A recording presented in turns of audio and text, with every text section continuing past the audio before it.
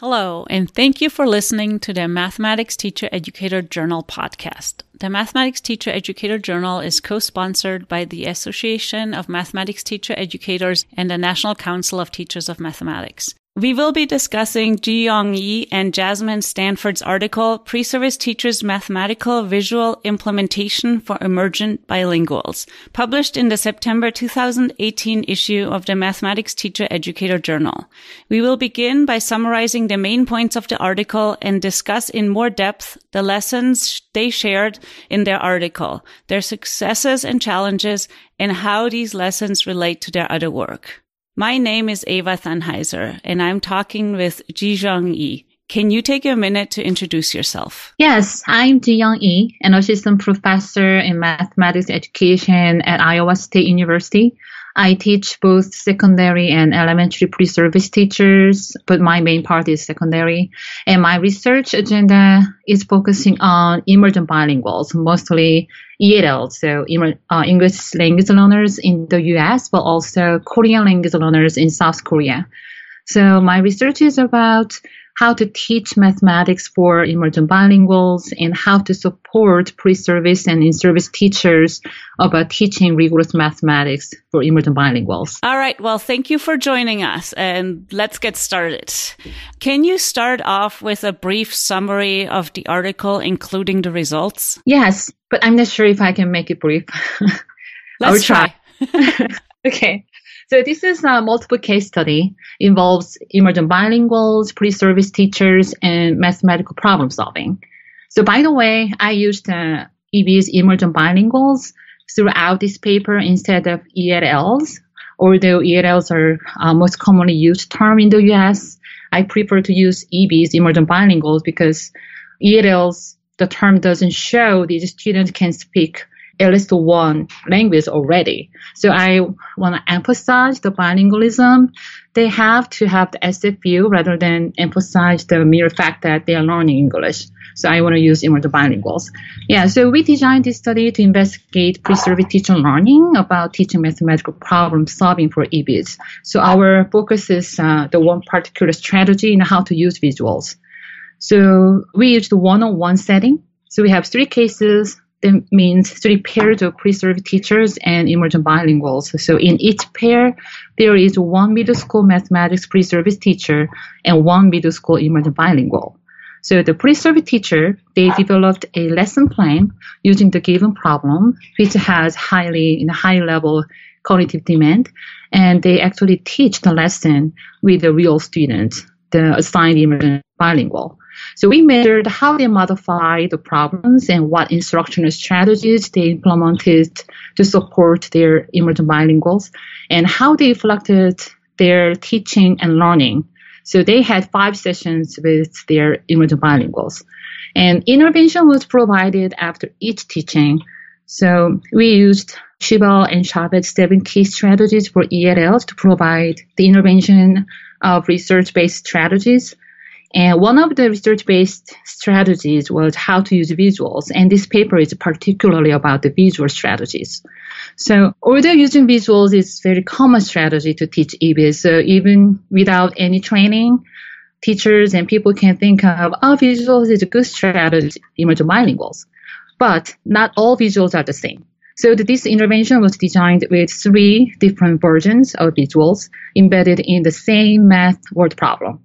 And the problem is written in Korean because none of the pre-service teachers could read or understand Korean. So the first version had only text, only Korean text. So the pre-service teacher had no idea what it says and what information are there and how to solve it. And the second version has the one picture with the word problem, but only related to its context. So there's no mathematical information the pre-service teachers could gain. So they tried to make some guesses, but admitted they cannot solve it. The third version has several visuals and representations, so take any pictures and numbers, so it conveys not only contextual clues, but also mathematical information. So with these visuals, all pre-service teachers could figure out what the problem was about, what it means, and how to solve it, although they did not understand the language. So after this intervention, we found all pre-service teachers started using visuals differently, like using more various representations and tried to add mathematical information. So this was my study. Okay. I'm going to try to figure out if I understood what you said correctly. So you had 3 pre-service teachers you worked with, and they each worked with one emergent bilingual child. Yes. Now, was the study conducted in the United States? Yes. So the children were English learners. They are, all English language learners. But the Korean intervention was something you did with the teachers. That's not the thing they did with the children, right? That's right. Yeah, it happens during the intervention with the pre-service teachers. And you chose Korean so that none of them would have access to it at all because none of them speak Korean. And so they would encounter a problem that they didn't know what the problem was about. And then you added different kinds of visuals to kind of talk about what each visual adds to understanding the problem. Yes. Okay. And then I think what you said is you found that after this intervention, the pre-service teachers, when they worked with the children, they used more and different kinds of visuals in their own teaching. Yes, they did. Okay. Just making sure that I followed. So who should read this article? Definitely teacher educators or someone who is designing teacher preparation program, because this intervention involved field experience. So I think it's not only for one method class, it's for like whole teacher preparation program. And also I believe it is beneficial for in-service teachers as well. You talked a little bit about it, but let's isolate again. What is the important problem or issue that you address with your study? It's well known that there is a mismatch between the student population and teacher population in the U.S. So many students are really diverse at this time, culturally and linguistically, but we do not have enough teachers who are familiar with this diverse background. Yeah, that's one thing. And also the teachers' lack of resources to teach emergent bilinguals. Many teachers don't have experience as emergent bilinguals. So I think this is, it could be my personal opinion, but I think because English is the most popular language and most used in the world, English speakers don't have much experience as emergent bilinguals like other non-English speakers. You know what I mean? Yes. Yeah. So that's one thing. And also, when they learn about how to teach emergent bilinguals, I believe teachers usually get only the general principles. So just use visual. That's a good strategy, but they don't know how to utilize the general principles. So I believe general principles, general strategies do not really help teachers when they actually have to use it. Are you saying that you're trying to put these teachers into a situation where they can experience what emergent bilinguals experience? Yes, because even if they have a good strategy with good intention, if they do not really understand their students, it would be hard for them to utilize the strategy in an effective way. So if they really don't know how emergent bilinguals feel and they experience in English-only classroom, it would be hard for them to provide the known strategy in a really good way. Okay. So also in your summary in the beginning, you talked a little bit, but let's explore a little further. How does this article build on existing work in the field? And what particular theories are you building your work on? Yeah, obviously, I used the previous research related to emergent bilinguals. So for example, I used Shibal and Chavez. They review and they reviewed many previous articles related to ELLs, and they found 7 key strategies, and I used to design my intervention. And also for my analytic framework, I used 2 previous studies. One is Meyer et al. And the other is Martiniello. So they proposed different types of visuals. Although these studies are not particularly for emergent bilinguals, they provide this kind of guideline how to analyze visuals. So not all visuals are the same. So Meyer used the term progressive formalization to show the different abstraction or formalization stage of visuals. So based on these studies, I had categorized the visuals. So I first categorized visuals into visuals without mathematical information and visuals with mathematical information. And for the visuals with mathematical information, I further divided into 3 subcategories: informal, pre-formal, and formal. So this serves as my analytic framework so I could analyze the visuals the pre-service teachers use for their emergent bilinguals. Do you think we could try to talk through an example of what these different visuals have? So I think in your paper, it's about a classroom, right? And so what would a visual look like that has nothing to do with the mathematics, for example? The math word problem with the visuals that I used for this intervention was from Korean textbook, middle schooler. So for second version, I used the original visual the textbook actually used. That's one picture with kind of classroom situation with some desks there, some students are there, some boys and girls are there. So that picture shows what context is in this problem. It's classroom setting. That's it. It doesn't show how many female students are there, how many male students are there. And actually this problem is about fraction. Yeah, so they have to actually find the number of female students based on the given fractional information, but it doesn't have any fractional and not real numbers of each students. So in that case, this is visuals without mathematical information. Okay. Yeah, so the third version has picture of a classroom, so that gives a classroom setting, and that's also give picture with caption. So the caption is actually a fraction. So with a picture of boy, there is a caption 2/3, and there is a picture of girl and question mark. So people can think in the classroom, the number of boy is 2/3 of all students. So what is the number or the fraction of the female students? So it's easy to find it 1/3, something like that. And also there is a table with picture with captions, so people can think, and also there is fractions and question mark, also variable x, so people can figure out what this fraction or numerical symbol represents. So we had one picture that just had like a random classroom image, one that had some kids in it, but it wasn't clear what the question was, and then the last one had specific information that related to the question. Is that correct? Yeah, it was hard to explain without showing the picture. Yes. Well, people can go to the article to like look at the pictures, right? Yeah. Yes. This is the example of the visuals with mathematical information. Right. I think this sounds like such a powerful experience to me because, we're not often ourselves in a situation where we don't know what's going on, and really seeing how a visual can help you understand the mathematics is really powerful in this article. So I think it's a really cool intervention.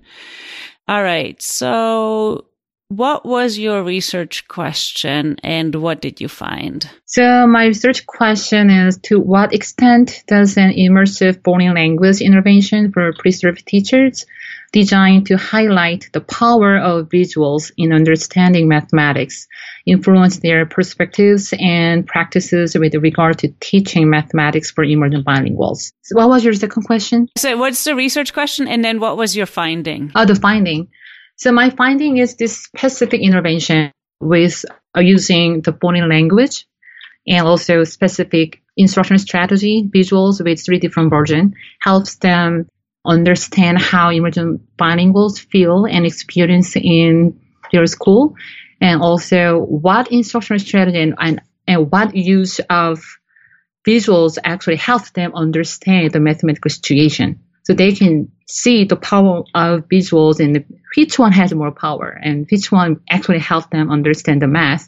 So, and after this intervention, the pre-service teacher could apply their learning in their teaching really fast. So my finding is, first, this intervention works. This intervention changes their perspective. It helps their improving their teaching strategy, teaching practice for emergent bilinguals, and also the one-on-one setting and the concurrent setting. So they had this intervention with their teaching experience, their field experience. So in their actual interview post-survey, they said this is really helpful for them. So they could apply what they learned immediately. So that helps their understanding and improving their teaching. And the most powerful strategy they learned was this strategy, how to use visuals. So that was my finding. I think you have a table in your paper that shows that after this intervention, they used a lot more visuals, right? They used more visual itself, and also they used more visuals with mathematical information. And even in that category, they used more pre-formal stage of visuals rather than informal one. If I understand right, that was 5 interventions, and after each intervention, they planned a lesson, right, to do with the child. And so you looked at the lessons they planned to see how many visuals they included? Yes. All right. So if you had to sum up, what is the new contribution of your paper? What would you say? There was no previous study about connecting the types of visuals with teaching math for emergent bilinguals. So this is definitely a new contribution. And also this paper clearly provides an idea for designing an activity or program to educate pre-service teachers and even in-service teachers for teaching math to emergent bilinguals. Let's say that there's a whole bunch of people like me who want to use your intervention. What advice would you give? Advice. Okay. So I think the setting is kind of important. So before you show any visual, you have to give the direction first. That's what I did. So before I showed the first version, I asked them, okay, this is a math problem, but it's for middle school. It'll be easy. So try to solve it and then show it. And then you showed them the Korean text. Yes. So they have more kind of impact. So they expected they could solve it. But when they see the language, no way. So they knew the math. They have all the mathematical knowledge to solve it. But because of the language, they couldn't solve it. So what was their reaction when you showed them this Korean text? Oh, it was actually hilarious to watch it. So they laughed about it a lot, and they knew they couldn't solve it. They couldn't understand it. But they tried to make some sense, just connecting the numbers. But they knew it's not working. This podcast is actually really timely for me because next week I'm doing presentation where I'm doing something similar to you. We're going to watch a Chinese lesson. Yes. And nobody in the audience is going to be speaking Chinese, I assume. I don't know, but I assume. And we're going to talk about how accessible the content of this lesson was. And the content is very accessible because of the figures on the board. You kind of know what they're talking about. And we're going to talk about same idea, how to give access to language learners and putting people into this position of not understanding the language. So I was thrilled when I read your paper. I'm like, yay, this is something I can use. And I'm imagining how to use it in like my everyday life because obviously I do not speak Korean or Chinese. So I'm wondering how I would go about, especially if I were monolingual, how would I go about finding a problem like this that then I could work with? And this is it. So your problem, yeah. But do you have more, like if people are interested in more problems, could they contact you? Would that be something you'd be interested in talking to people? Yes. So I use these methods in several of my presentations or in-service teacher in a PD. And I have several different versions because not many emergent bilinguals are beginning level. So they actually understand some English. But even so my different version has all English but 1 or 2 words. Oh, that's cool. Yeah, keywords. So even if they understand the context, they cannot solve it because very key mathematical information is not written in English. Wow, that's really awesome. Yeah. So I try to make it authentic. So after each version of visual, I ask them how they felt and why they couldn't solve it. So they have some time to digest their feeling and the reason why they couldn't solve it and why their emergent bilinguals couldn't solve it and why they are kind of feel outsider in their classroom. I have a different question, and I'm not sure this is going to be part of the podcast, but I'm really curious about the term emergent bilingual. I'm not a super big fan of it myself because I feel like it limits the languages to 2. And I think many people speak more than 2 languages. Yes, it's true. Actually, one of emergent bilingual in my study was trilingual. She could speak Japanese, Korean, and English. Yeah. I think especially students who learn English often come from homes where they already spoke more than one language. Yes. I just don't know there's a good term, but I thought it's interesting because it doesn't matter what term you use. You have to explain why you're using that term, right? I think so. I think ELLs or ELs are fine. But when you use EBIS, I believe you have a specific reason why. And also, sometimes I put multilingual with parentheses. So emergent bilingual, parentheses, multilingual to respect. Yeah, I think that would be, I like that one. I think we're through, except if you want to add anything. I think so. I hope many educators read this article and try this method. And if you do, please let me know how it works. Yeah, I think this is going to be very exciting. Thank you. Thank you for this opportunity. That's awesome. It's a really good experience for me. Well, thanks for publishing the paper. For further information on this topic, you can find the article on the Mathematics Teacher Educator website. This has been your host, Eva Thanheiser. Thanks for listening and goodbye.